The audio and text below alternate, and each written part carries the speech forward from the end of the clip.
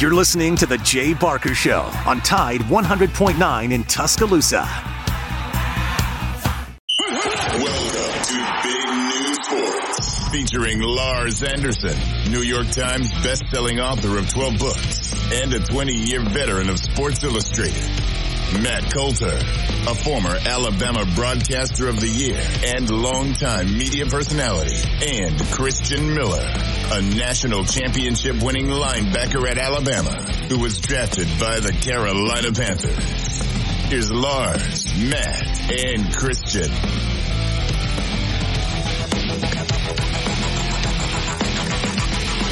Hey, welcome into the program on this April 10th, just gorgeous spring afternoon in the state of Alabama. Hello to all. I hope you had a wonderful Easter weekend. I know I sure did. I got to spend time with all of my family, Karen's family, my family, all except my sweet daughter who lives in Tyler, Jennifer. So happy Easter to you. Lars Anderson, Christian Miller, the gang is here. Lars, how are you? Did you spend yesterday, as I did, watching the Masters from like 3 different locations? But it was a great Masters, but it had some crazy elements. First of all, the weather, as intrusive as I've ever seen at the Masters, and close to, being maybe in all the tournaments I've watched. It was just crazy, particularly on Saturday. Tiger had to withdraw. Of course, I've buried the lead here, Lars. This comes from your profession. Jon Rahm. He's the best golfer in the world right now. Yeah, no question. Rahm, was. Yeah, of course. My dog doesn't bark for 3 hours, right? And then right when I start talking, Charlotte goes off. At one point, Rahm was down 4 shots, and Koepka had a 4-shot lead. Looked like he was just going to run away with the thing, starting with his third round that began, or the middle of his third round that began on Sunday. And then, after the third round, Rahm was able to cut it to 2. And then Rahm just was steady, just hitting all the big shots when he needed to. And Koepka seemed rattled. And I know we're going to get into this, and a lot of it, I think, has to do with the group in front of him and the horrific pace of play by a golfer with the last name of Cantlay, Patrick Cantlay. It's Patrick on the delay. Yeah. And he, how golf is completely disjointed. Everybody's taken aside. Well, you know what? Patrick Cantlay unified golf this weekend because everybody hates Patrick Cantlay for his, again, just unwarranted, horrific, just terrible pace of play. And he played nearly a 5-hour round. And so guess what that meant for Rahm? and again, Koepka, 5-hour round. We'll get into that, but I want to go back to the enduring image of Saturday, and that was late in the round, before play was suspended. Rain is just coming down sideways, and Tiger is limping to his golf bag, and he's limping so bad that it looks like he can barely walk. And it was just so sad because it encapsulated the image of a broken down athlete like no other image I've ever seen in my life. And I have a feeling that this could be the last we see of Tiger, really. I hope not. At a major. Even though he made the cut, I believe he was the last player to make the cut, there was just no way he could keep going. And so he had to withdraw on after Saturday due to his leg. And, the conditions just couldn't have been worse for him because it's so slippery, right? He's scared of falling. And, all of us who've had a bad wheel before know that just walking on wet grass that is pitched right, is sort of dangerous. You don't want to be slipping and falling. And there were actually several caddies who fell during the round on Saturday. And again, it was hard to watch. It was hard to watch. It was sad. And it feels like the end. The end is usually never pretty to watch of an elite athlete, but I fear that that's what we got on Saturday, Matt. You know what was really, really interesting is the kind of the way that Tiger made the cut, because his best friend, Justin Thomas, bogeyed 18. That moved Tiger up, and he was able to make the cut. So obviously JT didn't do that on purpose, but how ironic is that, since the two are probably best friends on tour. Christian, I wanted to get your reaction to the Masters, and were you able to slosh through the rain? I know you went over Saturday. Kidding. Yeah, no, I kind of was, flipping back and forth, but I'll be honest. I was just impressed that I think, Matt, did you pick Jon Rahm? Was that you? I know Brando might have. I did. No, and he said he liked Rahm a lot too. But guys, this is kind of like picking the Yankees to win 100 games. I mean, they're going to. But I mean, I'll take credit certainly for predicting it. But I was not alone. Man, he's fun to watch, and golly, so steady. And then when he got to the back nine, he knew he had his foot on Brooks Koepka's neck, and he just pounded it. Yeah. And, he's such a big dude. And you can see that Brooks, once he just got off, he was mishitting tee shots. He was missing putts that he normally would hit. And, it just seemed like he was aggravated. And I just can't help but think about Patrick Cantlay, right? Yeah. In front of him. And look, you know what the rule of us when we go play golf?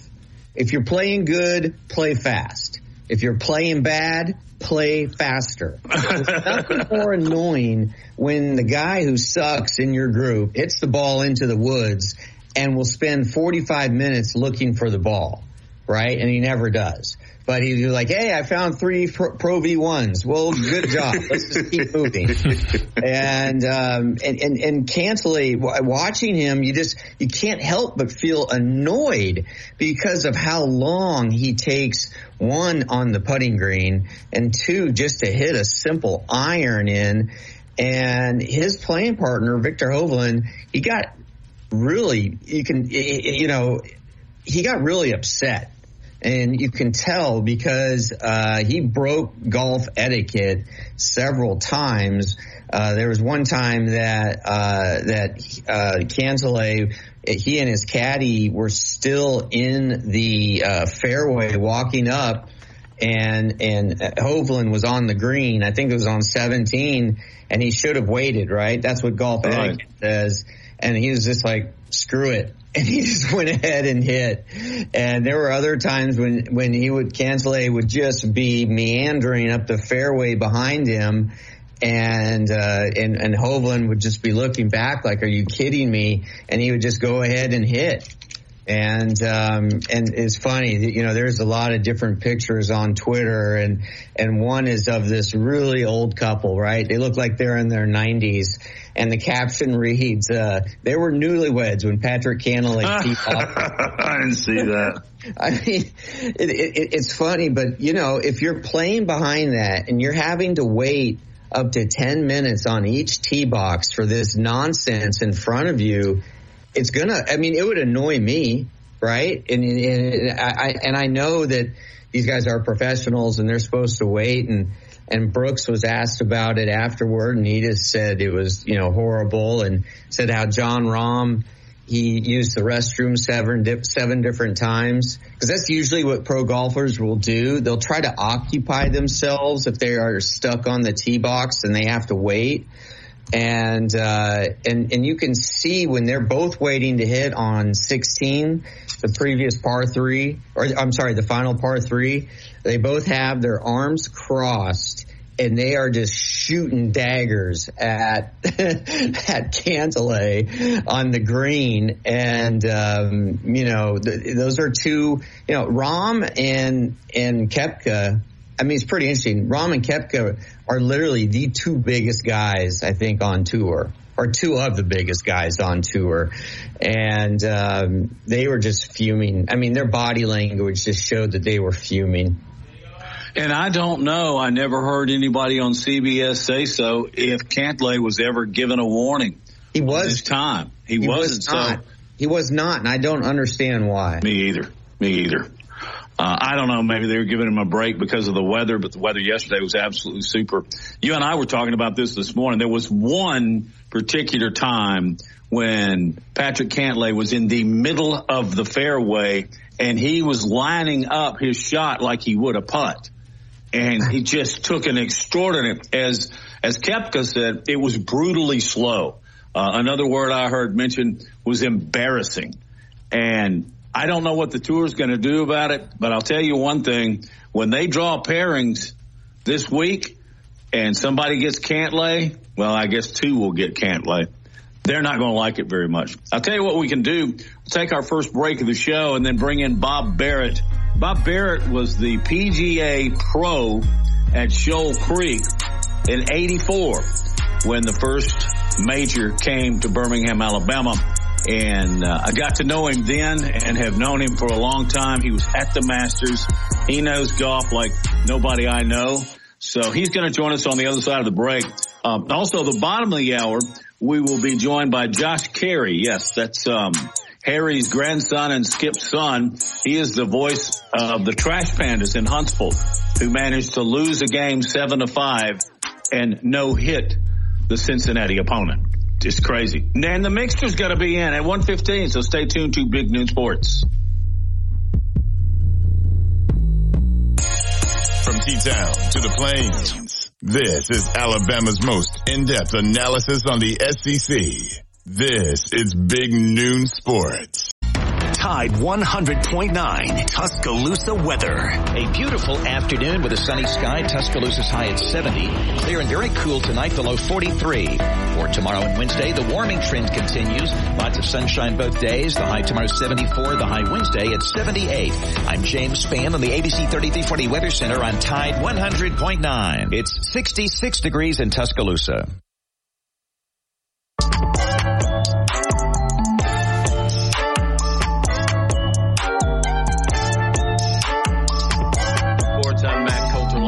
Anderson and Christian Miller.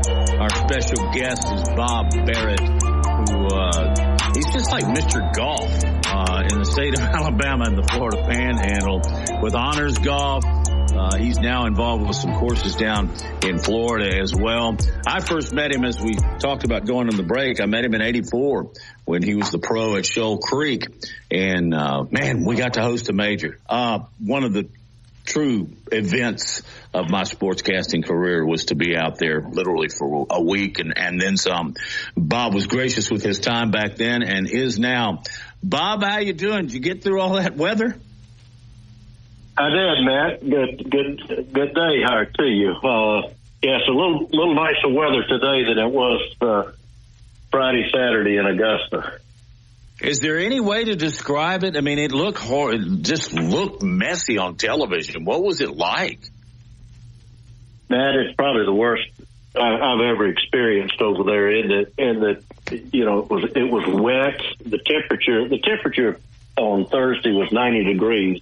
The temperature on Saturday was 45 degrees with, 12 to 15 mile an hour winds and driving rain.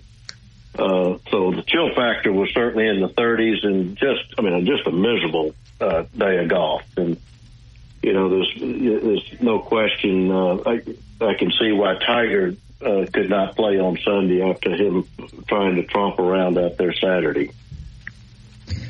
We've spent a little bit of time talking about pace of play and specifically Patrick Cantlay.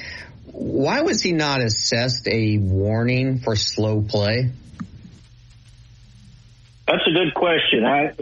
I I do not know. I mean, I came back late Saturday night and watched it on television like most everyone else yesterday, and it was painful to see how slow the pace of play was. Now, at the end of the day, I think it took them 4.5 hours to finish, but both Jon Rahm and Brooks Koepka are two of the faster players on the tour, and it made it seem even worse because they were the ones waiting on every shot, and all I have heard is that Cantley was part of the problem, but I don't think they were much more than I think they got a hole behind, but then they made up some time, but. Normally, that's not the case at Augusta, that you have a slow pace of play. But evidently, he did not get far enough back in his play that they would penalize him. Now, whether they gave him a warning and we just didn't get that word over television, I don't know. This is kind of a joke, but is it? Have you ever heard of a group asking to play through? That's great. No. Well, I say Jon Rahm and Koepka could have probably played a 3-hour round of golf if they had the room in front of them, because they waste no time, which is great for the game. I wish everybody played at that pace. Were there any big takeaways or major surprises from your time at the Masters? No, not really. I think there was certainly a lot of conversation about LIV. There was a lot of conversation about changing the ball, going forward for the elite players, and then there was certainly talk of the new tee on 13, which I think played out to be outstanding. I think that's going to create a lot more risk reward in future tournaments. It maybe didn't get the full test this year because of the weather conditions, but I think going forward, that's going to be a great addition to making that hole, and as many people think that's the best hole in golf over there, to bring everybody back into playing it on a more even basis. Even the long hitters and the short hitters will have a good opportunity, I think, long term. For those that don't know, 13 is a par 5 and a dog leg that these guys could cut, and they'd end up with 8 and 9 irons into a par 5, but they moved it back 35 yards, and that did make a difference. It made the hole more interesting to me as a viewer. What I wanted to pursue, though, was to talk about Rahm in detail. His game's flawless. Do you see anything that's he's not just a top number one in the world in? He is. It's flawless, and it's been that way really for the last couple of years. And he has such a terrific short game, and then he's one of the longest hitters on the tour. So the combination of what he has is I think he's going to be around for a while. I think he has a lot of Seve Ballesteros' game that was, except he's more in control of his tee shots than Seve was. But Seve was one of the best short game players in the game, but he also was very long. But his long game was erratic, where Jon Rahm has got a very consistent long game and a great short game. Yeah, and on the other end of the equation is Tiger Woods. After he shot a 1 under 69 to make the cut by 2, he was asked in his press conference if his right leg was bothering him more than usual, and the reporter began the question on a scale of 1 to 10, and Woods interrupted, said all of that. And then, Woods shot a 9 over 79, and, he said he was sore. And then, later that day, as the conditions got worse, he ended up, withdrawing. But just, there was that image of him in the rain, And I don't know if you were able to see it or not, just how he could barely make it over to his caddy and his bag. And it was almost like he had to lean on his bag to keep from falling. Do you get the sense that that this could have been the end for Tiger, or that the end is really rapidly approaching? I think this could be the end, but if it's not, I think it is rapidly approaching. I think he's come to the realization that to try to play 72 holes of competitive golf and not that his body just isn't letting him do that. And I think that he had hoped that, you know, reducing his schedule and just maybe playing the majors and another tournament or two, he could make it. But quite honestly, I mean, I think in the last 2 years he's only played 6 or 7 tournaments, and he's made the cut one time, and that was the Masters the last 2 years, I guess he made the cut. So he seems to really be struggling more and more with it. So I can't see him just being a ceremonial type player and going out there and playing and not being competitive. I just don't think that's Tiger's makeup. Bob, were you around where the trees had fallen over? I saw the clips online, and it looked like it was a pretty serious situation. And if you were, you know, how did that go over, and just kind of detail what happened with that? I had actually already left the club, and I saw it happen on television, the replay of it, and it's just a miracle that somebody was not hurt, because there was a number of people still out there and in that area, and my guess it was some little microburst of a windstorm that came through, and whether there was a little bit of a heads up, because one of the pine trees broke off up at the top, and I think that tree may have broken before the others had fallen, and may have given people enough warning to get out of the way. But like everything at Augusta National, I mean, they had it cleaned up, and you'd never know it yesterday on Sunday morning when people got out there. Bob, one more and we'll let you go, but just talking about Augusta. I know what it was like the first time I ever saw it, and my jaw dropped, and I just stood there in awe. I know that's probably the way you were too, but do you still get that when you walk up to the clubhouse?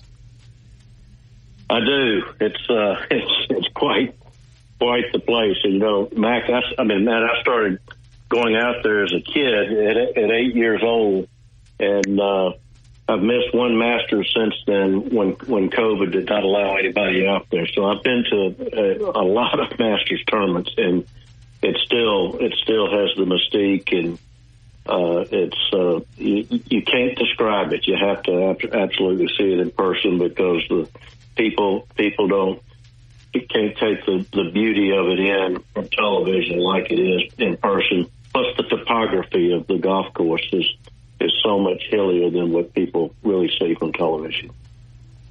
Television tries to do it justice, but until you stand right there and look at number 12, and it's just awesome beauty, you got to go. But that's a problem in its own right, because tickets are scarce. Hey, yeah. Bob, tell everybody what you've been doing and where they can follow you, if you got a Twitter feed, or you just hanging out watching your golf courses. Well, I'm keeping up with some of our golf courses, and then I'm on the board of Prune Golf now, helping grow that company, and just trying to retire, but hope to get back to playing golf. I have not played any golf really in the last 12 years due to my back problems, but I've had some surgeries of late, and my back is good. I just need to find some time and play some balls, hit some golf balls. So, and you're quite good at it. Bob, thank you for your time. Appreciate you joining us, and have a wonderful week following Easter. Okay, you guys too. Take care. Thank you. You bet. We need to dial him up more often. Bob just knows golf so well, everything from course management to the play and to the players. Coming up next, we're going to talk about the no-hitter that ended up in a 7-5 loss up in the Rocket City. this past weekend. It's an unbelievable story. We'll talk about that with Josh Carey on the other side of this break. From T-Town to the Plains, this is Alabama's most in-depth analysis on the SEC. This is Big Noon Sports. The best sports talk in the state. Tide 100.9 and streaming on the Tide 100.9 app.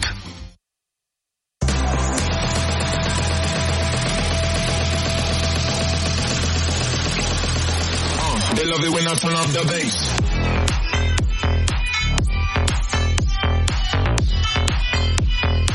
Welcome back to Big Noon Sports. I'm Matt Coulter, along with New York Times best-selling author of 12 books, Lars Anderson, and two-time national champion at the University of Alabama linebacker Christian Miller. And joining us is a name that is maybe the most famous in broadcasting history, baseball side anyway. Josh Carey joins us. His grandfather was the one and only Harry, and the one and only father was Skip Carey. So, man, you got it running through your genes. How are you? Things okay in Huntsville? I guess are you headed to Birmingham? Yeah. First off, good to be on with you, Matt. We'll be headed there tomorrow, kick off a 6-game series at Regents Field. So we're just enjoying the off day and getting ready for tomorrow. Well, I don't think you could explain what happened because it would take the rest of the show. But can you briefly tell me how the Trash Pandas lost a 7-5 game and still managed a no-hitter? Yeah, well, we started with 2 walks, then there was a pop-up, then there was another walk, that loaded the bases, and then another walk after that, so that forced in a run. And then then there was a strikeout, so that was out number 2. Rocket City had a chance to win the game. There was a routine fly ball hit into center field. Center fielder dropped it for a 3-run, 2-base error. So that made it 4-3 Chattanooga. New pitcher came in, and the new pitcher he hit 3 straight men. That forced in the 5th run of the inning. And then I believe there was a wild pitch that brought in another run. And I think there was another. After this, it gets a little fuzzy because I sort of tuned out at this point. But a 7th run came in, and all told, that's how you do it. 7-3 was the score at the time. They made it 7-5, but it was one of the most unbelievable things I've ever seen. And I don't know if there are any words.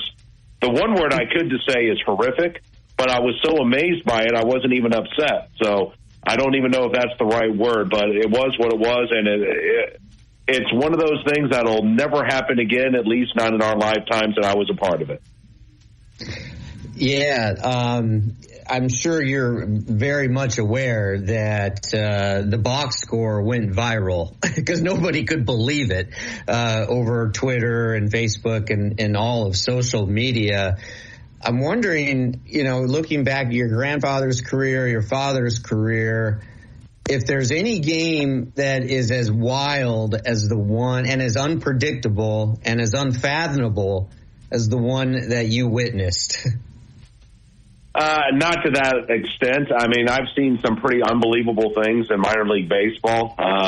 Ironically, we had a game against Chattanooga last year that involved a rain delay, a tarp pull, players trying to help pull the tarp on the field, and then our guys wound up hitting a 3-run walk-off homer. But no, nothing like this. We did some number crunching and some history, some research, and we found that the only other time that there had been a 7-run scored without the benefit of the hit was a New York Penn League game back in the 40s. I know the Yankees lost the game to the White Sox in 1990. I think it was 4-0, but nothing like that. And I think what made this one so incredible, guys, is the fact that all 7 runs happened in one inning. It's one thing to walk the bases loaded, then hit a batter in the 3rd, and then maybe there's an error that forces in 2 more runs in the 5th. And, you spread it out over the course of a game. All of this came crashing down in one inning. And you can't explain it. You don't understand it. The guys who were pitching are quality pitchers. Ben Joyce, he's a 5th-round draft choice. He'll be in the majors one day. Eric Torres was the Angels reliever of the year last season. He picked up 20 saves. Jeremiah Jackson, the kid who dropped the ball, he's out of Mobile. He's got the chance to be a very good utility man and a major leaguer himself. He's a second-round pick. So these are not schlubs. These are good ball players who just didn't perform that day. Besides this wild game that occurred, how's the season been going for them? I heard you just mention Ben Joyce. I believe he played at Tennessee, right? I think I remember watching him there. Yeah, he played at Tennessee. Angels drafted him in the 5th round last season. Yep, that's right. Yeah, no, if I'm not mistaken, he throws some high heat. Really big arm on him. I think I remember watching him. But how's the season been going for the Trash Pandas besides this game? Well, we're 1-2, so we've just gotten underway. Here, the funny thing about this whole series, guys, is with the exception of that 7th inning, really the pitching was great throughout the entire weekend. They lost an 11-inning game on Thursday. Then they came, and to the guys' credit, after that loss in Game 1 of the doubleheader, they bounced right back and won a 3-0 game in Game 2 and only allowed 1 hit. So really, the pitching has been fantastic. The hitting's a little behind, but I think it's a very young team. I think they'll catch up, and we'll just see how things unfold. It's only a 3-game season right now. I would be remiss if I didn't ask you about your family before we close things up, Josh. What was it like at Thanksgiving dinner with you, your dad, and your granddad? And obviously, they had great influence on what you ended up doing. You're the director of broadcasting for the Huntsville Trash Pandas. Yeah, well, it wasn't as amazing as you might think it is. My grandfather was such a larger-than-life figure. You never really got to know him on a personal level. I think later in life he really tried to connect with his grandchildren, but, when you hung around him, he had bodyguards, and he had people constantly wanting autographs and pictures and wanting to talk about the Cubs. That it wasn't like the typical grandfather-grandson relationship, right? And I don't mean that in a bad way either. It just was what it was, and I think we all understood kind of what he meant to our family and what he meant to baseball, and we all sort of understood that. Really, the only time we would see him outside of baseball season would be around Christmas, and by that time, the entire family would be there. Harry had 5 grandchildren. And so, he had 5 children, and then, of course, all the grandchildren from that. And so, really, the Christmas time became a very crowded affair. Growing up, I think I learned more from my dad than anyone else, and he was a great mentor to me, and I think a lot of my style comes from him. But, I was very blessed. I got to grow up around those great Braves teams of the 90s, and got to see some really cool things happen, and just being around that and being around him and being around the game, I think that's what sort of pushed me into this line of work, and I'm very blessed for it. I got to experience some really neat things. Josh, I teach sports journalism at Alabama, and I have several students who really want to become play-by-play announcers. What advice would you offer them, and what sort of 1 or 2 secrets have you learned over the years that are the keys to success? First off, don't. And I'm not trying to be a smart aleck. I'm not trying to be a smart aleck either, but it's such a tough career path. A lot of people, the best way I can describe it, it's like trying to be a musician in Nashville or an actor in Hollywood, right? I mean, you got so many people who want to do the exact same thing you are, and the supply doesn't equal the demand, all right? I mean, there's only one Jim Nance, one Joe Buck, one Mike Tirico, and there's 1,000 Josh Careys out there. And so making a bona fide living at this is really, really hard. And you can ask Chris Stewart about that. You can ask Roger Hoover that. You can ask Eli Gold about that. They would all tell you the same thing. It is a hard way to live, but it's also a fun way to live. And if you're able to get in, you're blessed. That said, if that's what you really want to pursue, you got to go after it full bore. I mean, you really can't mess around and do something else. I mean, if you want to get into stream whatever, you got to be 100% committed to it. And, you might have to get a part-time job on the side to supplement your income, especially early in your career.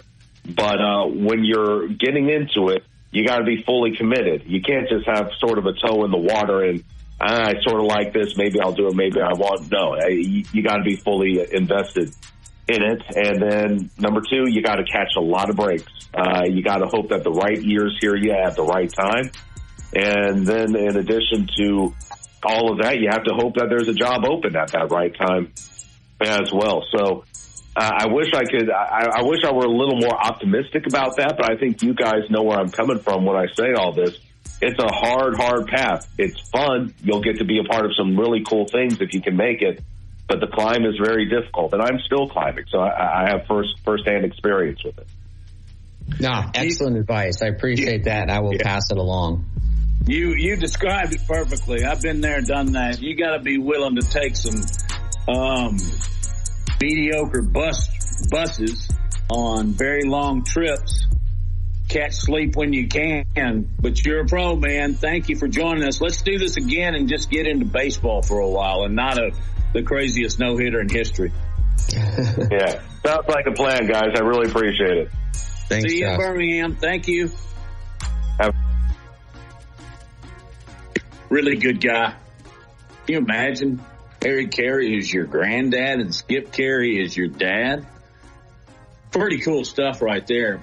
Alabama basketball took another hit with another coach. What does it mean for the Crimson Tide? We'll talk about that next on Big Noon Sports.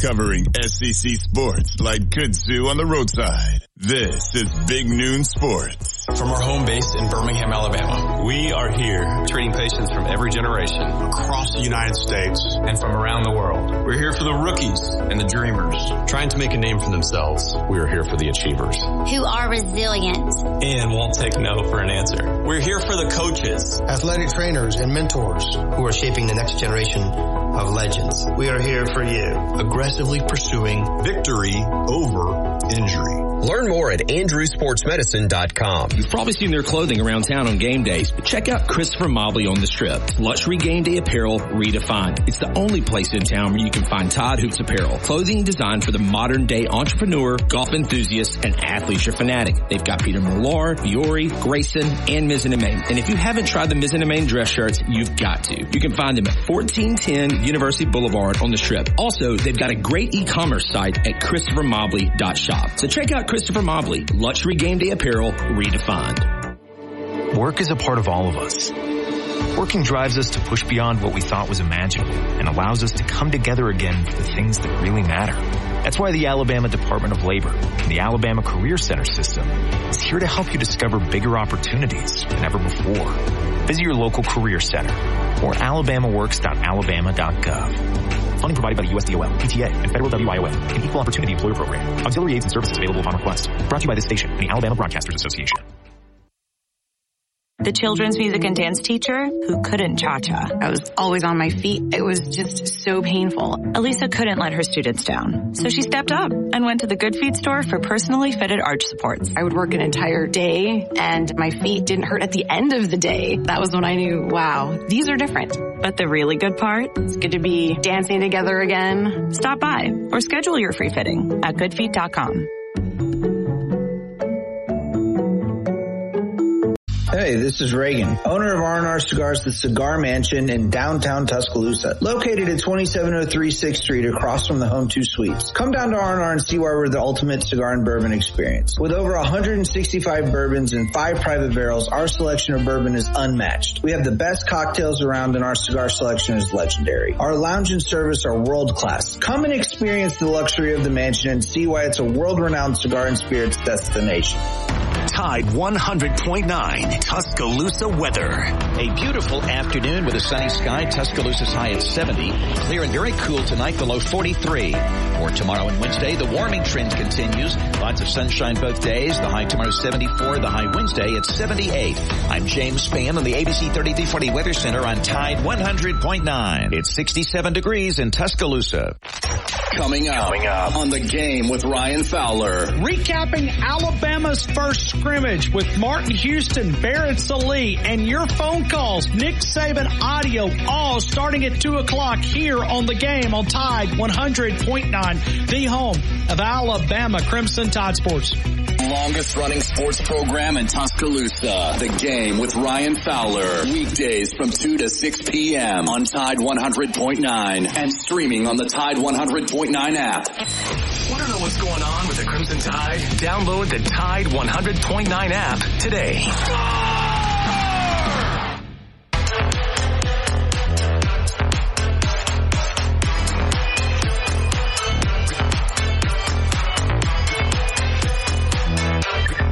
Back on Big Noon Sports, Matt, Lars, Christian, Joe Gateson's at the helm once again. Reiterating, I hope you had a wonderful, wonderful Easter weekend. I know I did. I read, though, I think on Saturday, as I was watching it rain in Augusta from my couch, that Antoine Petway, he's an Alabama favorite in basketball. He walked on. He was tough, gritty, great player. Played for 4 years. Good man. I imagine Christian may have run across this guy, so he can probably address this first. But he's the third Alabama coach to leave Oates' staff, as Charlie Henry went to Georgia Southern and Brian Hodgson went to Arkansas State. Petway is headed to Kennesaw State.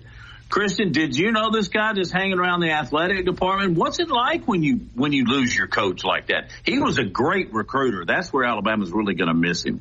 Yeah, I mean, I might have seen him here and there. I don't know him personally at all, but from what I've heard, he's a great coach, but an even better guy. Someone that the players definitely could, relate to. He was a player himself. But I said this last weekend.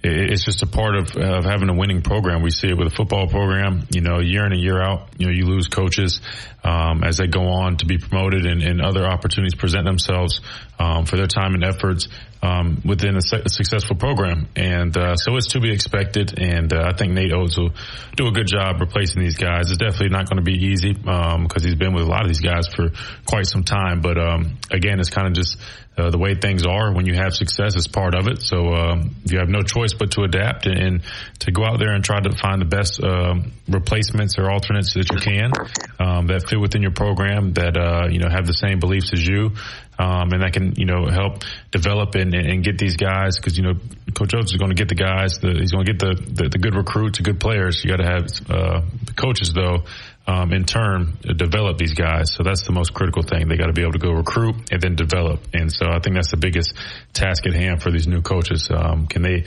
pick up where these guys left off in terms of recruiting, but can they also develop them once they get on campus? Also, guys, we didn't get a chance to discuss this, but Mark Sears also declared for the NBA draft, Alabama's fourth player to declare. But like Noah Clowney and Charles Bediako, he is maintaining his college eligibility and could return to Tuscaloosa. And Christian, as you mentioned, there's really no harm in doing this. Sears, he started all 37 games for Alabama, averaged 12.5 points, 2.6 assists. He had played all of his career at point guard, right, at Ohio, and he was first team All-MAC at that position, and then he really played more of the off guard at Alabama, and Sears, he projects to a point guard in the NBA.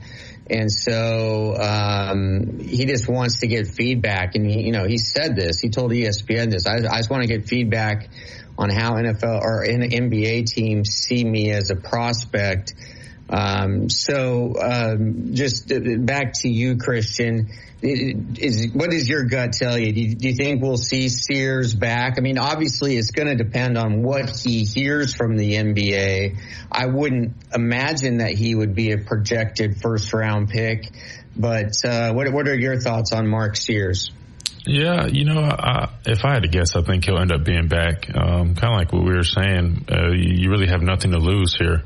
It's one of those things where you might as well test the waters, and if you get good news, you can proceed, enter the draft and go on from there. Go ahead and go pro. If not, you can return to your school and play another year. With NIL, you really have nothing to lose because, again, you really are almost better off staying in school in some circumstances. We definitely see that with the women's side of basketball because we've even heard Angel Reese say flat out, she's making more money than, some of the highest paid women basketball players in the WNBA. So I think it's expected, especially in basketball. The difference with football is, you can't, number one, you can't do that. You can't, just enter the draft and come back to school, from my understanding. And two, typically how it works is Coach Saban will normally meet with the underclassmen, whether you're a redshirt sophomore or a junior. If you're a guy who's, obviously been successful and there's a chance that you might be interested in entering the draft, typically he can go ahead and get a consensus on, your grade. I don't know the exact process, how he goes about that, or who he speaks to in specific, but I know that he'll meet with underclassmen. He'll kind of tell them, this is kind of where scouts see you, or this is kind of your grade that a lot of the NFL scouts have you at.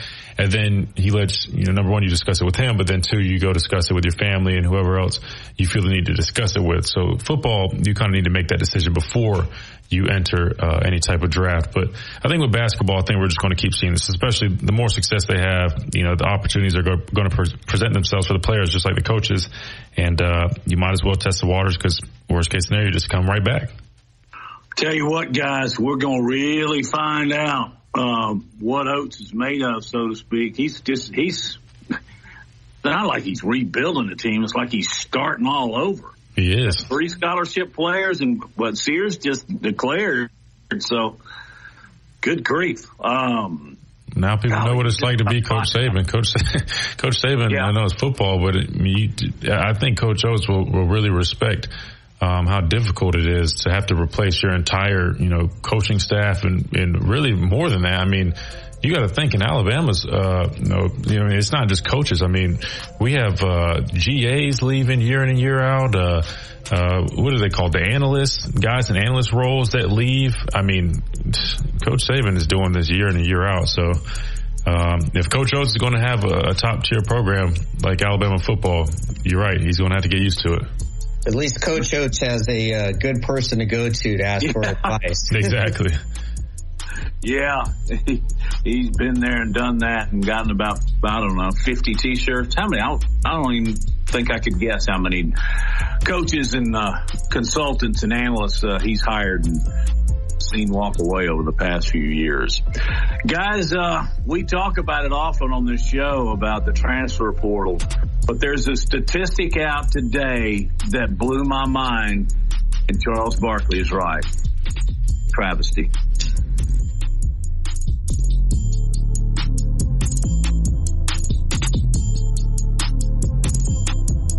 From our home base right here in Birmingham, Alabama. We are here treating patients from every generation across the United States and from around the world. As respected industry leaders, we are here working hard for you in an effort to provide you with excellence in sports medicine, excellence in research and education, and excellence in sports injury prevention. We are here for you, aggressively pursuing victory over injury. Learn more at andrewsportsmedicine.com. You've probably seen their clothing around town on game days, but check out Christopher Mobley on the Strip. Luxury game day apparel redefined. It's the only place in town where you can find Todd Hoops apparel. Clothing designed for the modern day entrepreneur, golf enthusiast, and athleisure fanatic. They've got Peter Millar, Fiore, Grayson, and Mizzen & Main. And if you haven't tried the Mizzen & Main dress shirts, you've got to. You can find them at 1410 University Boulevard on the Strip. Also, they've got a great e-commerce site at christophermobley.shop. So check out Christopher Mobley, luxury game day apparel redefined. Work is a part of all of us. Working drives us to push beyond what we thought was imaginable and allows us to come together again for the things that really matter. That's why the Alabama Department of Labor and the Alabama Career Center system is here to help you discover bigger opportunities than ever before. Visit your local career center or alabamaworks.alabama.gov. Funding provided by the USDOL, PTA, and Federal WIOA, an Equal Opportunity Employer Program. Auxiliary aids and services available upon request. Brought to you by this station and the Alabama Broadcasters Association. The universal truth of women's shoes. The cuter they are, the more they hurt. You have to put your best foot forward, and if your best foot is an ugly shoe, oh my goodness. Lisa Ann thought she had to choose between looking good and feeling good until she got fitted for arch supports at the Good Feet store. Now I can wear the shoes that I've picked out because I like the way they look, not because they were comfortable. Good Feet relieved her pain and her fashion dilemma. Stop by or schedule your free fitting at goodfeet.com. Not washing your hands after using the bathroom can increase the spread of hepatitis A? Washing your hands with soap and water, as well as getting vaccinated, is the best way to protect yourself if you are at risk of getting hepatitis A. One dose of the hepatitis A vaccine provides long-lasting protection in up to 95% of those who receive it. For more information on the hepatitis A outbreak in our state, visit alabamapublichealth.gov/IMM. Sponsored by the Alabama Department of Public Health, the ABA, and this station. Hey, this is Reagan, owner of R&R Cigars, the Cigar Mansion in downtown Tuscaloosa, located at 2703 6th Street across from the Home 2 Suites. Come down to R&R and see why we're the ultimate cigar and bourbon experience. With over 165 bourbons and 5 private barrels, our selection of bourbon is unmatched. We have the best cocktails around, and our cigar selection is legendary. Our lounge and service are world class. Come and experience the luxury of the mansion and see why it's a world-renowned cigar and spirits destination. Coming up on The Game with Ryan Fowler. Recapping Alabama's first scrimmage with Martin Houston, Barrett Salee, and your phone calls. Nick Saban audio, all starting at 2 o'clock here on The Game on Tide 100.9, the home of Alabama Crimson Tide Sports. Longest running sports program in Tuscaloosa. The Game with Ryan Fowler. Weekdays from 2 to 6 p.m. on Tide 100.9 and streaming on the Tide 100.9 app.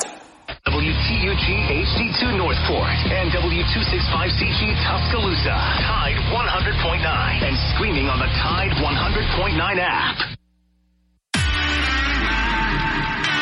Welcome back to Big Noon Sports with Lars Anderson, Matt Coulter, and Christian Miller.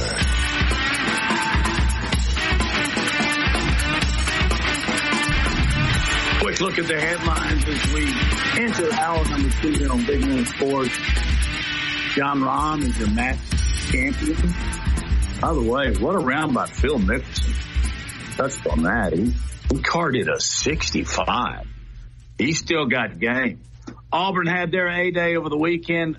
There's no way to judge the quarterbacks. They only threw 12 passes. We mentioned Antoine Petway is headed to Kennesaw State, the former Alabama player and coach. This one blew my doors off. I had to read it twice. By the way, did you guys know that there's now a website that's just called portal.com that's just exclusively about who's in and out of the portal, which is crazy. This number, however, is ridiculous. 20%. You say that again. 20% of players on the rosters from this previous season are now in the portal. That is 2.7 basketball players per team. Guys, we got to do something about this portal now. Yeah, it's definitely seems like it's kind of a little out of hand, but I just don't really know how. I mean, they implemented the new rules. I don't know when those go into effect. Do either of y'all remember that about the one-time transfer? I mean, I think that will help if that's not already helping. But unfortunately, as of now, I think it's just something we're going to have to get used to. Yeah. Maybe that's why they're all doing it now. Yeah. They're trying to use up their one-time transfer. That's what it seems like. Yeah. Okay. So it is sort of hard to just keep up with everything. But okay. So the transfer portal that launched back in 2018, and then it became even more prevalent when in 2021. The NCAA eliminated that transferred had to sit out a year, right? So the rule granted them a one-time waiver to transfer without penalty and immediate eligibility. And so that new rule, right, that went in effect April 2021, it's been, viewed as an opportunity. And so far, there's really, the Division I. Okay. So the Division I Council in last August, they approved new transfer window dates, and we've discussed those. And so as of right now, as far as I can tell, Christian, you can get in the transfer portal as many times as you want with no penalty. I could be wrong on that, but I think that is how it works, and that's why you're seeing guys just hopscotching from school to school, because if the conditions and the coach aren't just perfect and they're not getting exactly what they need or what they perceive to be fair, they can just get back in and go. This may have to do with having you're earning your degree already, but it's out of control, and there's going to have to be some legislative body or some body with authority to step in to put some limits on this. I mean, I would think you guys would agree with that. Because it's college football free agency. I mean, that's all it is. Yeah. And that rule, from what I'm reading, and it's from Sports Illustrated, it was that the NCAA Division I Council approved legislation to limit waivers for second-time transfers. And now this is for only undergraduates who transfer for a second time or any time after that. They must meet specific guidelines in order to be eligible for immediate play time starting with the 23-24 season, or they risk missing a year. So that I think once that is officially in effect, I think then we will see, a little more hesitancy about guys going in and out of the portal, because again, they can't just bounce around unless they, they're a graduate student. Again, sometimes it works out for guys, others it doesn't. I just wish guys would be able to kind of just, hunker down, see it through, and really just try to grind it out. Now, we've talked about different scenarios where it seems to make a little more sense. Guys kind of just need a fresh start, or they put their time in 4 years and they're a little buried under the depth chart. They've competed the best that they can. Opportunities, await elsewhere, and that makes the most sense. But I think now it's just guys are just looking for this instant gratification, and they want things to come now, and they don't necessarily understand that the best things in life usually take time to develop, and they come after a lot of trials and tribulations, and that was one thing that I took pride on, at least in my career, that I battled, working my way up the depth chart. I battled injuries. I finally earned my starting job. In the first game I was playing, I got hurt and missed 10 games, but I still stuck it out. And for that, I'm always going to be forever proud of myself and grateful, because, the success I had by doing that. So I wish guys would kind of have more of that mindset. I get it. If the opportunity's there, you might as well just take it. But at the same time, I wish guys would stick it out a little bit more, because there's a lot of good things on the other side of you battling through adversity. Christian, I know you're not big into hypotheticals. We reporters are huge into hypotheticals. We love them. You live off of it. But let me just throw one at you. Right. Let's say things didn't go as you had hoped at Alabama, and you were buried at, say, 3 on the depth chart, even when you were healthy, and you just weren't seeing a lot of playing time. And then a friend of a friend tells the pastor of Payne, your dad, that North Carolina or South Carolina, they want you to come home, and they're going to start you. You're a day one starter. Mm-hmm. Would that get your attention?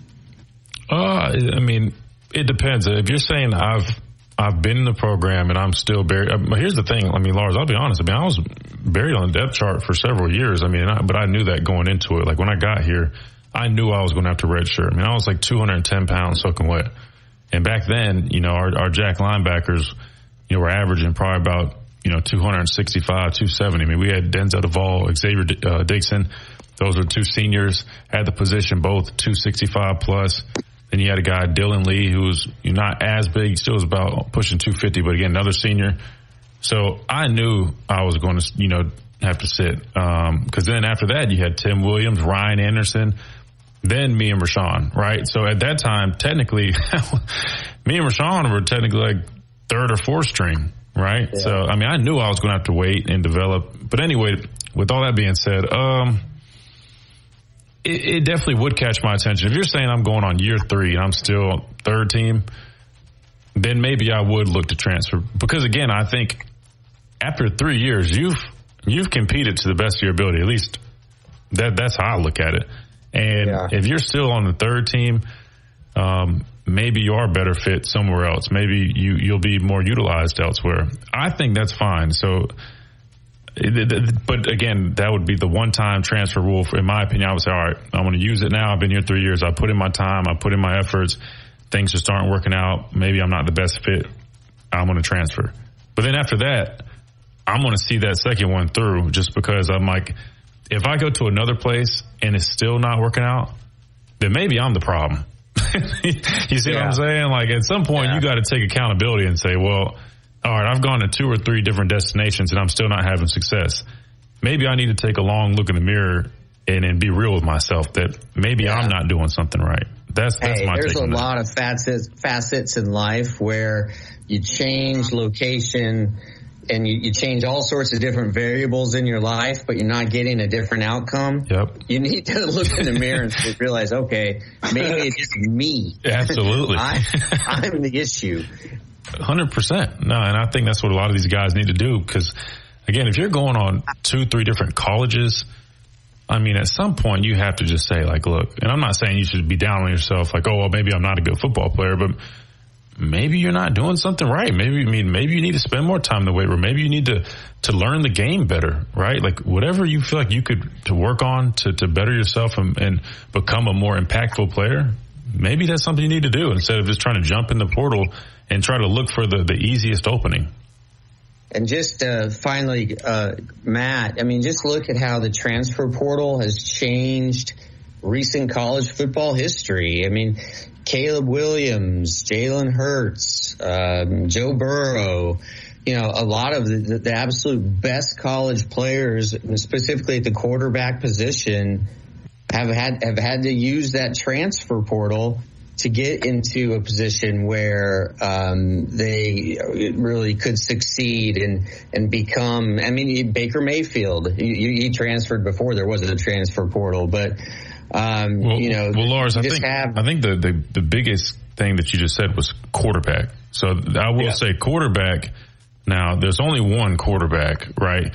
So I think that's a lot more prevalent because, again, you only got one guy for the job, and if you don't win the job, then you're not really playing, right?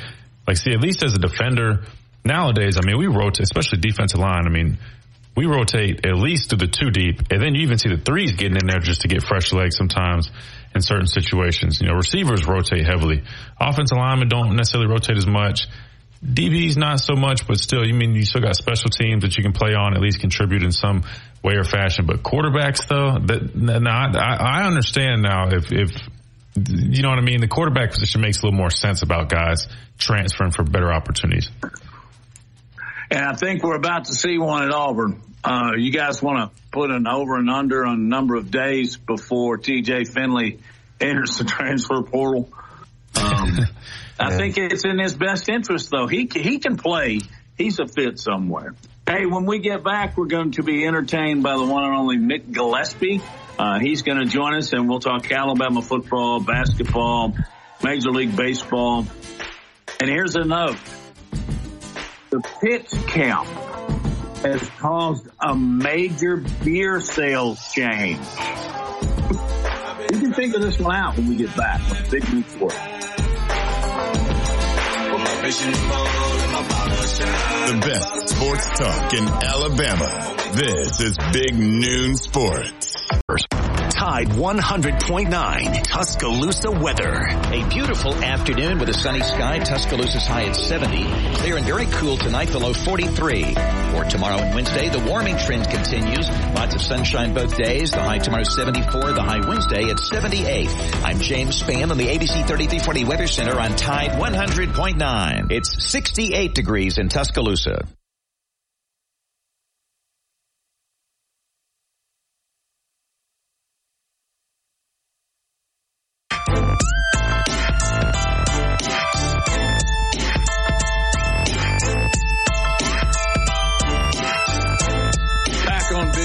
Sports. We're joined by our pal from Fairhope, Nick Gillespie. Nick, I like a lot of the changes in Major League Baseball. Some I didn't think I would care for, but so far so good. I still kind of have my issues with the shift, but because of the pace of the game, because of the pitch count, which I really think is more of a hitter's count, but whatever.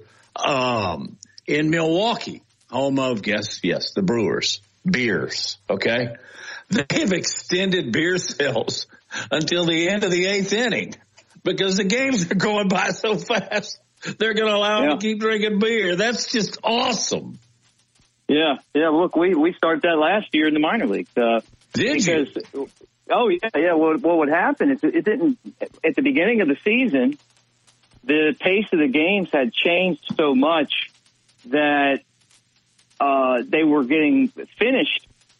You get to the 7th inning and sometimes, you hadn't been there an hour and change, And so it was like, well, to accommodate your fans better, the Smokies, the Tennessee Smokies, the team that I work with, they're like, hey, let's move this thing back to the 8th inning. And then a lot of teams followed. I always thought there was a rule that you couldn't do it.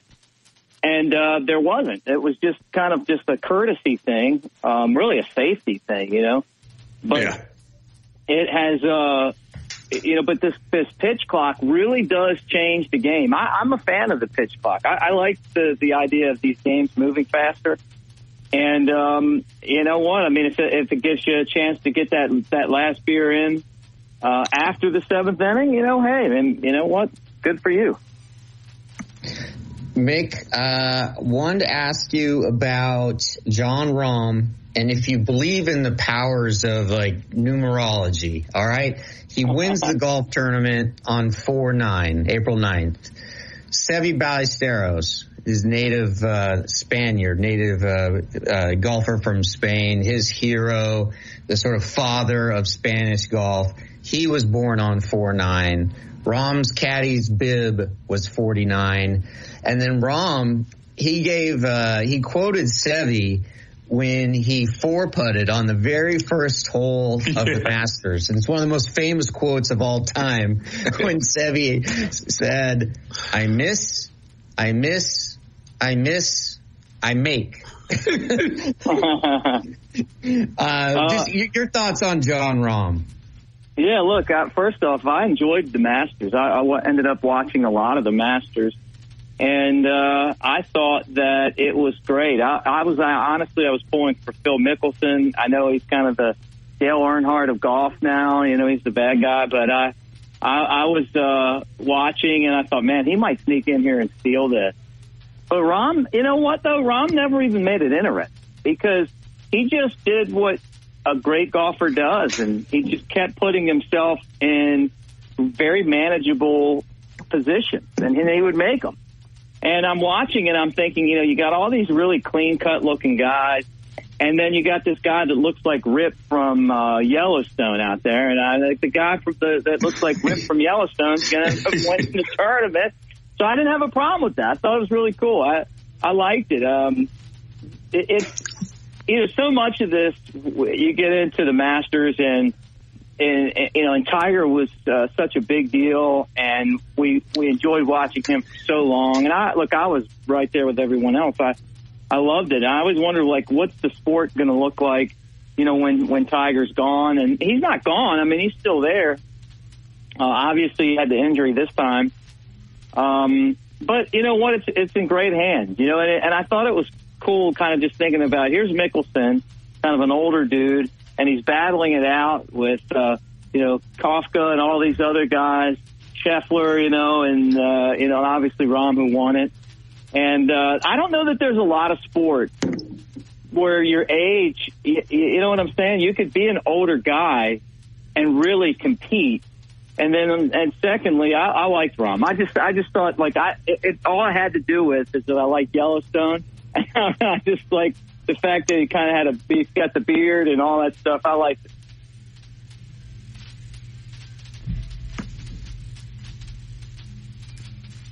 Might have lost him, Mick, for a second. I believe we have lost him. There he is. Yeah. I didn't get hit by the tree that fell at the Masters. So did you guys see that? Wow, it was big enough. It could have made it to Fairhope. The other story about this place, though, and I got to bring this up. Our friend Mike Johnson went to the practice round, and he said he spent $1,500 at the gift shop. And I'm going, I've been to a lot of gift shops, and I know, this gift shop's different. You go in, they actually have, I guess you rent a locker for your stuff after you buy it, and all that, carry it around. But it's $1,500 at the gift shop, and they're kind of famous because, for being able to go there. They haven't really raised their prices a whole lot, like $20. I was watching Scott Van Pelt and guy on his show, $20 got a pile of food and moon pies and all this other stuff. So $1,500. That's a lot of swag to walk out of there with. But I'll be honest, man. I'm already trying to figure out how I can go next year. And this is the first time I've really had the fever, but I want to go. As someone who's been through the gift shop. The gift shop is totally different than obviously, the pimento cheese sandwich for $1. If you can get out of the gift shop with just like $1,500, that's actually not bad. And I say this as someone who's not swimming in money, because you figure you can get all your Christmas shopping done, you can get everything done right then and there. And it's the only place in the world where you can get the authentic logo, and when you're caught up in the moment, that logo means everything to you, right? When you're caught up in the moment. Let me ask you guys this question, okay? If you go to the gift shop, what are you coming out of there with? I want a hat, I want a flag, and I want a polo. Yeah, I got like 3 pullovers, one for me and then one for my brother and my stepfather. And right there, that's about $300. So I think I got a dog bowl, a bowl for my puppy. I just got all sorts of stuff. I was not thinking clearly, but just a follow-up real quick on the Masters. What was your thoughts on pace of play and Cantlay? And I mentioned earlier in the show, right, for us duffers, the general rule is if you're playing well, play faster. If you suck, play even faster than that. Get off the course. Yeah. What your thoughts on Cantlay? He just drove me crazy, and he did the one thing that I thought impossible, and that was unite the entire golf world against him. You know what, man? I was looking at all that stuff, and I just thought, it's funny when someone really rubs everyone the wrong way like that. I was honestly, man, the thing about this tournament to me that was funny. That I kept thinking about was, so they had the bad weather, and then they had to come out and play. A lot of people had to finish the third round, and they're wearing jackets and stocking hats and stuff like that.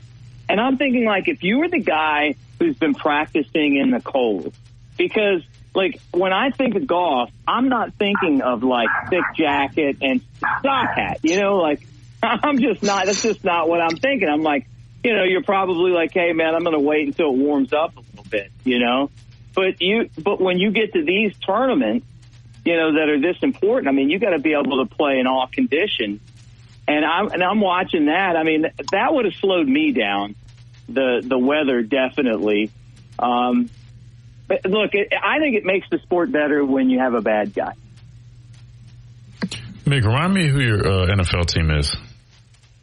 I am, and I have been for a long time, a Baltimore Ravens. That's what I thought. So I want to switch to football real quick. I'm sure you're aware, but they signed Odell Beckham Jr. to a 1-year deal worth up to $18 million. What are your thoughts on that? And do you think that that's starting to trend in the right direction to maybe keeping Lamar Jackson? Yeah, look, I've been a Ravens fan for a long time, and one of the problems I always have with the Ravens is that they don't have a go-to wide receiver. The last time they won the Super Bowl, if you remember, they went out and signed Anquan Boldin, and he turned out to be the difference maker on that team that made the run and won. You know, Ray Lewis and Ed Reed the last game. Joe Flacco was the quarterback. And I kept saying, like, you got to give this guy somebody to throw the football to.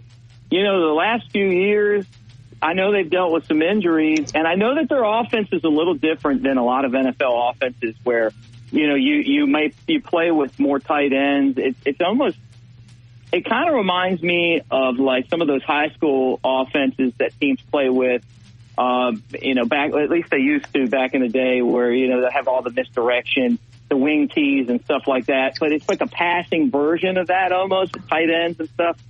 But you still got to have a great wide receiver to throw to for you know, your quarterback. And I think that going out and signing him is a great sign for Jackson, because I don't think anybody's paying Jackson what he thinks he's worth and what he wants to make.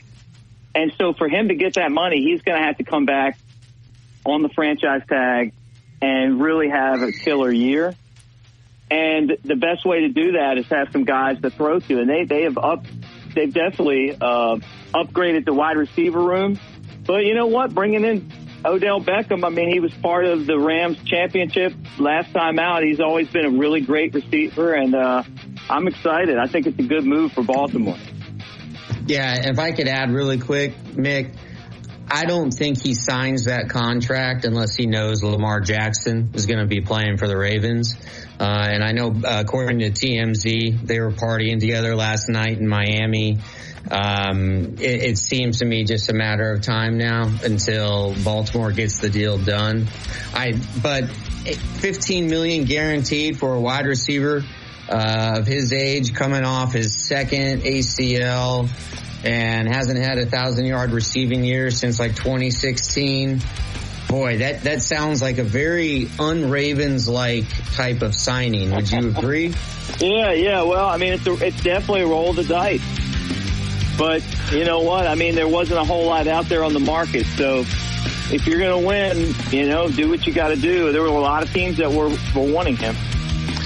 You know, would be fun to ask is Ozzie Newsome. Yeah, it would. It doesn't sound like something he would do. Anyway, when we get back, let's talk quarterback spring practice at the University of Alabama.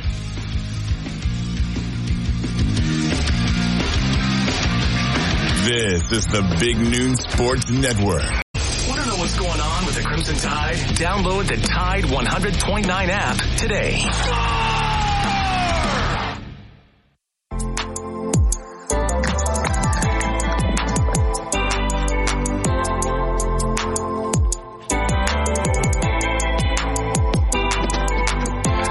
On Big Noon Sports, Matt Coulter along with Lars and Christian, and our guest is Mick Gillespie. Mick, are you hearing much? I'm not. I'll say that. You may have better ears than Tuscaloosa. I know Christian probably does too, but what are you hearing about the quarterback battle on campus, the capstone? I mean, I just think for right now, it's going to be next to the vest because they don't have to really tell us much. I mean, They don't have to make any decisions for a long time. You know, it kind of reminds me of A.J. McCarron's year, you know, what was it, the Penn State game, 2011, that he was like the quarterback. You know, we didn't know. And so I think it's the same thing. I mean, they're going to let these guys play it out. They could have both guys play on the same team and in the 8A game. They might not go head-to-head. You remember that 8A game? It was like, what was it, Blake Sims and AJ? They're like on the same team, So I think that they're going to let this thing play out. We're going to hear and see both of these guys do their thing when we're allowed in there.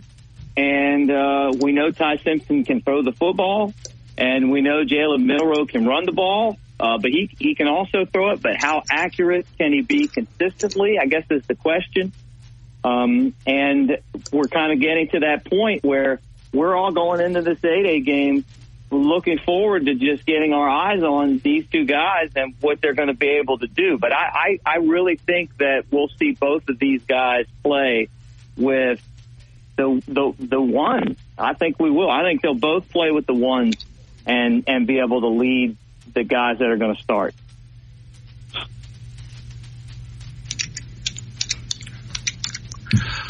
Well, let me follow up with other portions of the practices here. Where do you think Nick Saban's focus is? My immediate answer would be secondary, because there's going to be some changes back there for sure. Yeah, look, I think this team has so many different moving parts to it, because there's so much that they're going to have to replace. It's going to be a super young team. We talked about the quarterback, and we've talked about the running back spot, and we know that that we have a lot of guys coming back, but we also have some superstars that are coming in, and you wonder, are those guys going to be able to force themselves on the field? And you're right. I mean, Nick Saban coaches the secondary, so he's going to be back there and trying to figure that out as well. Who's going to be the guy that you're going to go into this after this whole practice? Justice Haynes. He's someone that I'm guessing that we're going to be like, wow, we're excited to finally get to see this guy out on the football field. But I agree with you. I think defensive line's a big area for Alabama that they're going to have to focus on. Obviously, with the linebackers leaving, there's some guys that are going to have to come in and step up into that spot. And then the secondary has some good pieces and guys who have been there, but then other guys that are going to have to step up and be ready to go. And so on top of that, we're going to have to figure out by the time that Texas game rolls around, and maybe even before that, right? The ones and the twos, who are going to be the guys. And sometimes that really doesn't even pan out until you play a couple. Mick, aside from the quarterbacks, is there a single player that you're most excited to see in the spring game? Yeah. I'm always looking at that defensive line. I really want to see the running back spot. I talked about Haynes. I want to see him play.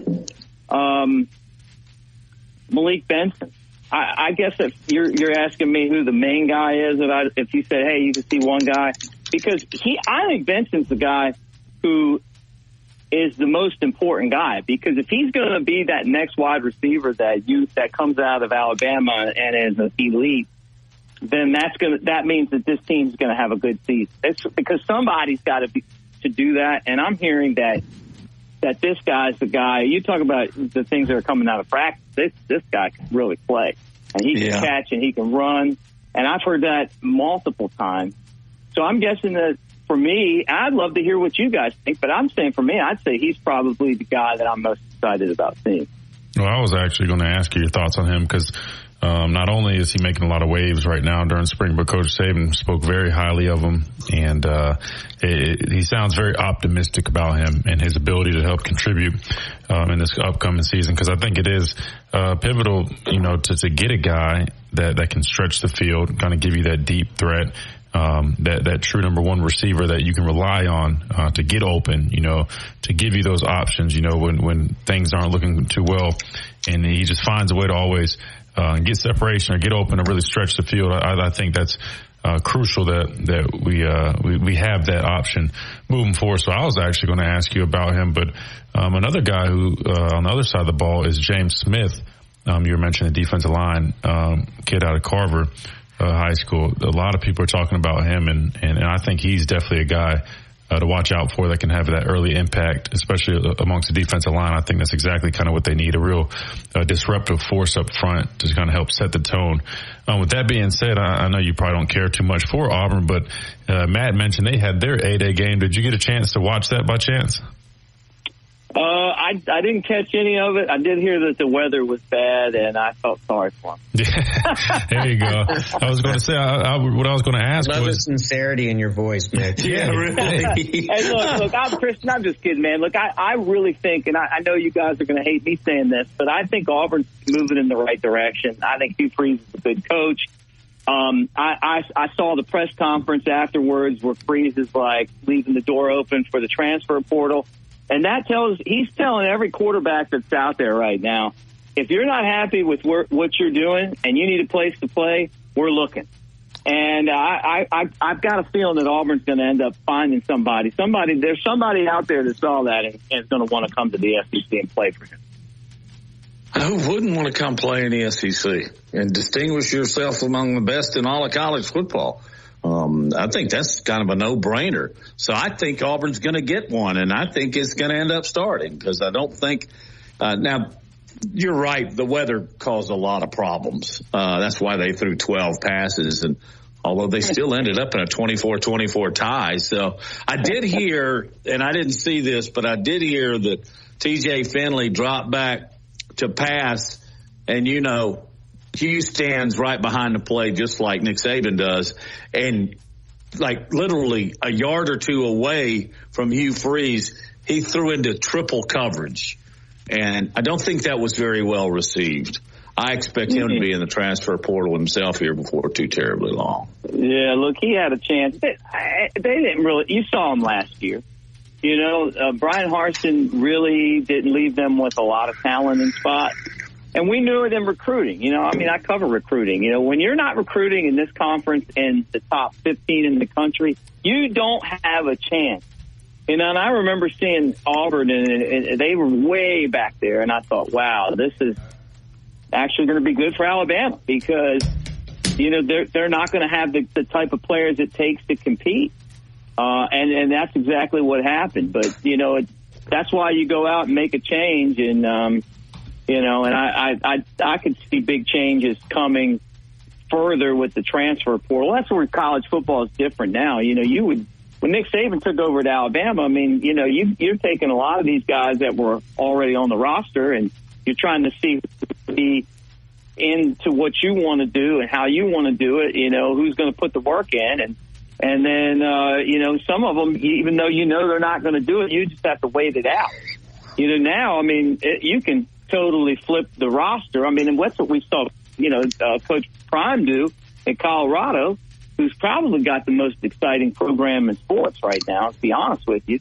They sold out their game. And he came in and just told everybody to transfer. So you can go replace the whole roster. And I'm not saying I agree with that. I'm just saying that, I get it because that's how you can do this. Always great stuff. Mick, get back to the beach or the bay or wherever you're headed today, and we'll talk with you again next week. Have a wonderful week. Hey, good talking to you guys. Roll Tide. Hey, before you go, tell everybody where they can follow Mick. Yeah, catch me on Twitter at Mick the Broadcaster, MickTheBroadcaster.com, all over the place. So we'll talk about the football show next time, but a lot of good stuff going on, guys. Roll Tide. Indeed. Thanks, Mick. When we get back, we're going to wrap things up. How about Gronkowski? What's he doing these days? Hey, it surprised me. Probably surprised you, too. You're listening to Big Noon Sports.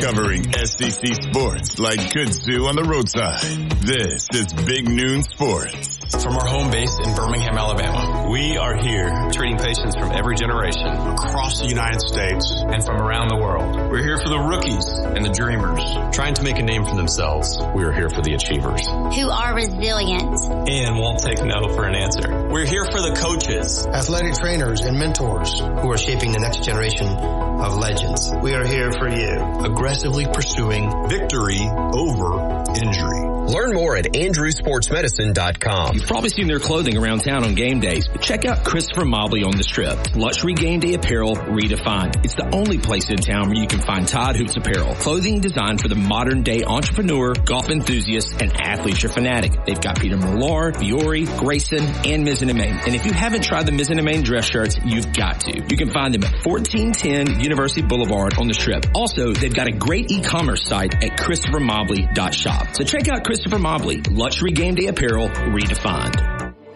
Work is a part of all of us. Working drives us to push beyond what we thought was imaginable and allows us to come together again for the things that really matter. That's why the Alabama Department of Labor and the Alabama Career Center system is here to help you discover bigger opportunities than ever before. Visit your local career center or alabamaworks.alabama.gov. Funding provided by the USDOL, PTA, and Federal WIOA, an Equal Opportunity Employer Program. Auxiliary aids and services available upon request. Brought to you by this station and the Alabama Broadcasters Association.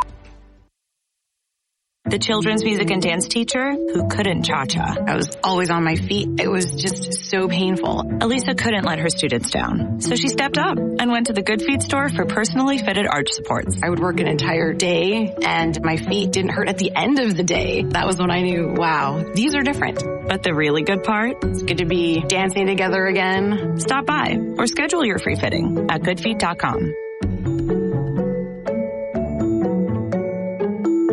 This is Reagan, owner of R&R Cigars, the Cigar Mansion in downtown Tuscaloosa, located at 2703 6th Street across from the Home 2 Suites. Come down to R&R and see why we're the ultimate cigar and bourbon experience. With over 165 bourbons and 5 private barrels, our selection of bourbon is unmatched. We have the best cocktails around and our cigar selection is legendary. Our lounge and service are world class. Come and experience the luxury of the mansion and see why it's a world-renowned cigar and spirits destination.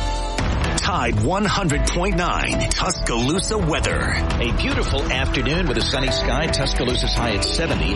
Clear and very cool tonight, the low 43. For tomorrow and Wednesday, the warming trend continues. Lots of sunshine both days. The high tomorrow 74. The high Wednesday at 78. I'm James Spann on the ABC 3340 Weather Center on Tide 100.9. It's 68 degrees in Tuscaloosa. Coming up on The Game with Ryan Fowler. Recapping Alabama's first scrimmage with Martin Houston, Barrett Salee, and your phone calls. Nick Saban audio, all starting at 2 o'clock here on The Game on Tide 100.9, the home of Alabama Crimson Tide Sports. Longest running sports program in Tuscaloosa. The Game with Ryan Fowler. Weekdays from 2 to 6 p.m. on Tide 100.9 and streaming on the Tide 100.9 app. Want to know what's going on with the Crimson Tide? Download the Tide 100.9 app today.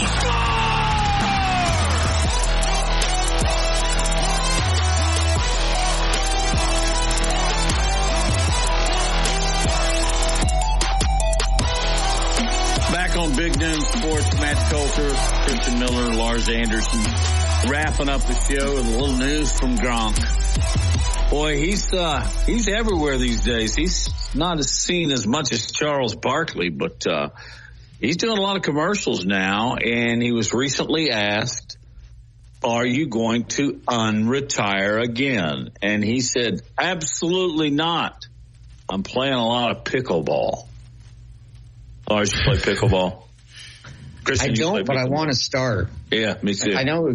I think Christian plays pickleball, and I want to start playing with Christian. Oh, well, I have yet to start. I see a lot of people playing it. I myself also want to get into it. I will say if I do, though, I'll make sure to wear my Good Feet arch supports because I'm sure with me getting up there in age, I'm probably going to deal with some pain, probably some foot pain or some knee pain, maybe some back pain. But if anybody out there is living with that pain, I found a new way to eliminate and alleviate that pain, and that's with Good Feet arch supports. I use them for all situations and circumstances. It's remarkable the difference they make in such a short period of time. If you've never experienced them, I highly recommend you give them a shot. It's try before you buy. You've got nothing to lose. If you like them, you can walk out with them that very same day. So stop in your local Good Feet store today in Tuscaloosa, that's Midtown Village, or visit them online and make an appointment at goodfeet.com. Good Feet, that's improving the quality of people's lives 2 feet at a time. But yeah, maybe we should try some pickleball, guys. I don't know. It does sound fun. A lot of people play it now. We definitely should. I love tennis, big tennis player, played in high school. Brag alert here. I was on a team that won state championship in Nebraska. I know I know it's only Nebraska. I get it. But do you have a ring? I got so burned out on tennis after that. I played every day from the age of like 8 to 18. Whoa. And then I dropped my racket after my senior year of high school, and I picked it up a few times since, but I think pickleball would be a heck of a lot of fun. Did you get a ring for winning that state championship, Lars? I did. It's nice. Somewhere. Yeah. You got to find that, man. That's big time. I feel like winning the state championship in high school is cool. I mean, obviously, winning in college or, a Super Bowl is, really cool. But I don't know why I feel like I really wish I would have won a state championship in high school. Like, that's something I think about. I'm like, dang, I wish I won a state championship in high school. Did you come close? So we went from like one of the worst programs. Like my freshman year, my school had won like 2 football games in 2 years. Like, I'm not even kidding. And then we slowly improved. My junior year, we won about 7 or 8 games. And then my senior year, we went undefeated. And we made it into I think we lost the semifinals or something. I can't remember. And we lost at the last play. Our running back slipped on a 2-point conversion. And other team ended up kicking a field goal. They won the game. They went on to win the state championship. But they also went on to basically win 3 out of the next 5. I'm just making that number up, but they end up going on a big run. They're kind of like the dynasty now. It's called Dutch Fork High School. It's actually the high school that Jalen Hyatt, the receiver from Tennessee, that's where he went to high school at. But Lars, my senior year, we somewhat came close. We really thought we were going to win it all. I mean, we went undefeated in the regular season, and we used to run a wing T offense. It was so untraditional. You were a two-way player, weren't you, Christian? Yeah, well, my senior year, I played tight end, but it was only for the tight end formations. We called it 2 formation. It was dot it was basically 12 personnel, and we'd always just run dot, which is 2 tight ends on the ball. And so that's when I'd go in. They'd always say 2 formation. I'd run on the field. But we ran this wing T offense, and cool. Yeah, like the wishbone wing T, and it gave so many people fits because we had some really good running backs, and our quarterback was like a high school Lamar Jackson. At least back in the day, that's what it seemed like. But I mean, he was so talented. But anyway, man, we finally just had the right pieces. Our coach was an old school. His name was Miles Aldridge. He coached at the college level, and he also coached in the NFL, I believe. He recruited my dad out of high school. But I'm talking about an old school, get in your face, grab your face mask type of coach. And he really turned that program around. We thought that was our year, but unfortunately, the Dutch Fork Silver Foxes stole the show and ended our season and my high school career. But I wanted real quick, Matt, to be Lincoln's head coach for his flag football team. And instead of all the coaches right now, they're just throwing the ball around. I want to run the wishbone and do, just full confusion, right? Deception. And the one time I covered the Pop Warner National Championships in Orlando, Florida, right? It was 10-year-old kids. The team that won it, Pop Warner would have been smiling because they ran the wing T. And it was all deception and motion. And like you said, Christian, they had this quarterback, this little kid who was just a magician with faking and twirling and handing the ball off and pitching. It's just it's hard for little kids to follow the ball and 2, they never see it. And so anyway. Might be tough to get them to execute. I'm not going to lie, Lars. To have young kids, imagine them try to make accurate pitches and stuff. I could see it almost being a disaster if they just pitch the ball and then, scoop and score for easy touchdown. But you got to have the right quarterback. Yeah, if you had the right kids, Lars, and they really, got the hang of it, I could see that having some success. Maybe you should try it. All good stuff. We have pickleball practice Wednesday evening at 6. Sounds good. Sounds good. One thing I've noticed is that sport can be played by kids and octogenarians. Because you see all shapes and sizes. Do they have pickleball courts in your neighborhood, Christian? No, but maybe that's something I could try to get them to do. Yeah. If you build it, they will come. By the way, Lars, did you get to go to the White House when you won the state championship? You bet. That was back in the Johnson administration. By the way, you can practice tennis anywhere in Nebraska because it's so flat. Talk to you tomorrow. From our home base, right